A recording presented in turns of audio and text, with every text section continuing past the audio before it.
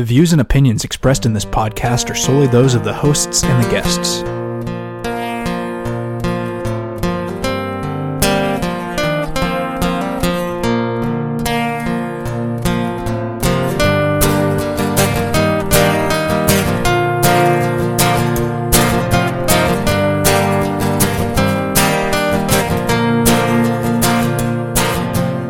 Welcome to Kirksville Weekly, a podcast exploring the people and issues that impact the city and its residents. And now your host, Ethan Gable. Welcome to Kirksville Weekly for the week of March 4th, 2019. We have another great episode for you this week as we continue our series of interviews with the candidates of the April 2nd Kirksville City Council election. This time we're talking to Daniel Joyner, but before we do that, let's first recap last week's headlines. Last week, AM Housing, a nonprofit organization founded in 2017, launched an online fundraiser in hopes to bring a homeless shelter to Kirksville at some point in 2019. Former City Council member and AM Housing founder Glenn Moritz says that they have already raised $42,000 but hope to reach a goal of $100,000 with this crowdfunding campaign. The money will be used to purchase land and/or buildings to serve as the shelter. The fundraiser can be found at amhousing.org and ends April 11th, and hopefully in a future episode we'll get Glenn on the show to talk about his project. It was a busy week for Kirksville R3 School District. On Wednesday at the Kirksville R3 School Board meeting, it was disclosed that in a future election, the board may be asking residents to vote for an increase in the property tax levy or to pass a bond issue. Options were discussed to increase district revenues as expenditures per student have increased approximately 3.3% each year since 2003. In that same time frame, the district's revenue, however, has only increased by about 2.5%. The school board indicated that they would like to improve teacher salaries with a potential increase in the tax levy. Matt DeLeo, the district's financial advisor, shared that a 7% increase to the tax levy would allow an additional $150,000 to be used towards teacher salaries. The 7-cent increase on a $100,000 property would amount to an additional $13 owed by the taxpayer each year. Any hypothetical levy increase would need to be approved by a majority of Kirksville voters. A bond issue, typically utilized by schools to take on construction projects or major repairs, would allow the district to borrow money without directly increasing taxes. The passage of a bond issue requires a supermajority of voters, however. Assistant Superintendent Tricia Rieger said the district is currently determining which option would be better to take to the voters. In additional Kirksville R3 news, the board also approved a 2019-2020 school calendar, which will not feature a week-long spring break that coincides with Truman State University's spring break for the first time in recent memory. Board President Nan Davis said the absences during that week that used to be spring break will be monitored, and community input will be sought when determining future calendars. Also, looking ahead to next week, the community is invited to the board office on Wednesday, March 6th to provide input on the hiring of the new district superintendent to replace Dr. Damon Kazire, who announced his resignation earlier this year. The community portion of the meeting, hosted by Dr. Bob Watkins from the Missouri School Board Association, begins at 5 p.m. An online survey is also available at the school district's website. And now for our interview with Daniel Joyner. All right, we are in the studio with Daniel Joyner, candidate for Kirksville City Council. Daniel, how you doing? I'm doing quite well, thank you. Perfect. Can you tell me and our listeners a little bit about yourself? Sure. My name is Daniel Joyner. I work at the Bruce Normile Juvenile Justice Center for the state, and I'm running for City Council. Can you give us a little bit about your background? Are you a Kirksville resident for life? Did you move here at some point? Sure. I grew up here since the third grade. Graduated in 2004 from the senior high school, class president. So hopefully that does me some good. Only kidding. So I've been here for a while. When I was a wee lad, worked at the aquatic center as a lifeguard. Have since worked out at Thousand Hills Lake, and I'm just a big fan of being civic-minded, I guess. So tell me and our listeners, what is your primary reason for running for city council? I felt the winds of change coming, and I wanted to be a part of it.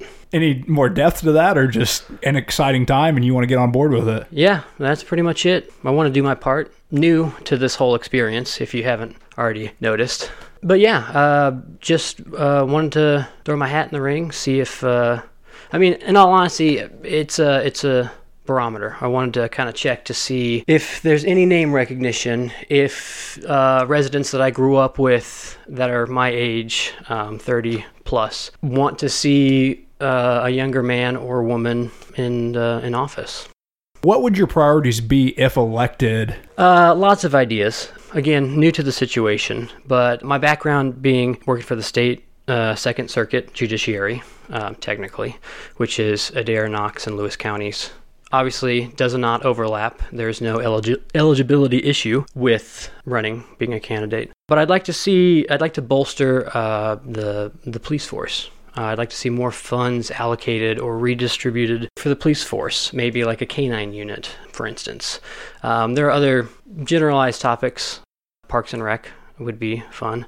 Concerned about poverty, worried that influx of people moving to the area, specifically Kirksville, obviously, and they're not getting seen or heard. And I want to at least make the community more aware, because it's a great place to live, and I believe that the better place to live, the more people want to come here, and you get not only growth, but the quality of individual will go up as well. Do you think you can accomplish those specific tasks as far as police support and new resident or minority support with just redistributing funds that the city government already has? Are we talking new taxes? How are we going to pay for some of these things that you discussed? Sure. Redistribution would be probably the highest priority. I know infrastructure, roads, stuff of that nature are important, and we're already kind of under where we should be for that, for roads specifically. But they're still roads, and they're drivable. Potholes everywhere, as I'm sure you've seen. The weather does not help us a whole lot, but it is what it is. Yeah, redistribution. I am in favor of tax if necessary. I'm not one to always lower taxes. I don't think that works. Mainly, if I can, sales tax, it applies to residents of Kirksville, but Kirksville is a hub for a lot of people, and you can't tax people on anything besides maybe what they buy if they live in Edina or Brashear or Novinger, local close towns that come to Kirksville, and it's a way to get resources from people that also call Kirksville home without technically being a resident.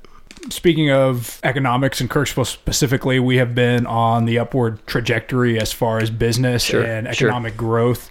It's been good to see. I think all the residents are pretty excited about it, all these new opportunities and new businesses. However, that is not something that will continue to grow on its own. So what do you see your job is if you do get elected as far as continuing that, or what can the city do to continue that economic growth? I look to our forms of education. I think our growth has a lot to do with the fact that Truman State is ranked as high as it is in the state, and if not the state, the nation. The fact that we have a dental school, a medical school, even a vocational school, a junior college from MACC. Focus on education, get people in those doors, and they'll get people in the doors throughout businesses in the city to continue what I would like to see as a gradual economic growth.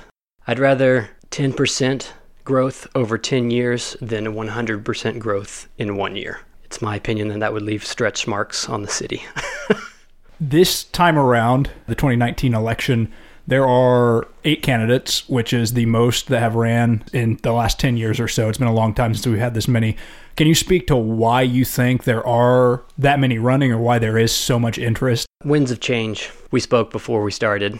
I think the winds of change are coming, and people want to be a part of it. I take some reservation saying that, I know a previous guest stated that because there was a death of a community member and a councilman, that somehow that sparks opportunity, when in reality the man's death was days before filing ended. I have brought, for your information, the official sign that says, "I did not enter the race because a man died." Again, I take reservation with that. I think maybe an apology is needed, because I don't think anyone running for city council is doing so because a man died. Daniel has just handed me the declaration of a candidate where he initials by all of the things that he attests to. Can you read the time and date at the top right? I can. 1/14/2019, 9:20 in the morning. Good, sir. I believe I was one of the last candidates in the race. So if they weren't speaking to me, then I don't know who else they may be speaking to. And I can assure you, I'm not putting my hat in the ring because a good member of the community passed. You're younger compared to some of the others that are running. I believe there is one younger than you. Jordan Weichelt, I believe, is in his 20s, and you said you're in your 30s. You graduated in 2004. So yes. That puts you at pretty young. What can you do, or what are you doing to attract that youth vote that just is apathetic towards voting in general? I am not specifically seeking out. That's not the vote that I'm looking to get. Again, name recognition. I've been in the town since I was 8 years old. My father worked as an eye doctor in town. Same name, obviously, since he and I are blood related and both male. But this is, maybe back to the last question, this is a barometer. If anybody's kidding themselves, there's one seat open, and it's the 1-year term. So this is all going to happen next year. And I wanted to check to see if there's name recognition, because I don't think anybody's a shoo-in for an incumbent position. Correct me if I'm wrong. Opinion-based, I hope. But I want to get my name out there. I want to do it in a conservative manner. I'm not going to go pockets empty for a 1-year term, knowing that it's all going to happen again next year for that same seat I believe most of us are running for. Elaborate on that a little bit, as far as you believe that out of the 3 seats available, 2 of them are squared away already? Pretty name recognition, yeah. I want to say that there's maybe 2,000 voters in the last, I don't know the specific number, but of the 2,000 people that voted, I'm going to say name recognition is going to be a big one. Like, do you know who the current mayor is? Is that enough name recognition for you? Do you know who's been on the board before?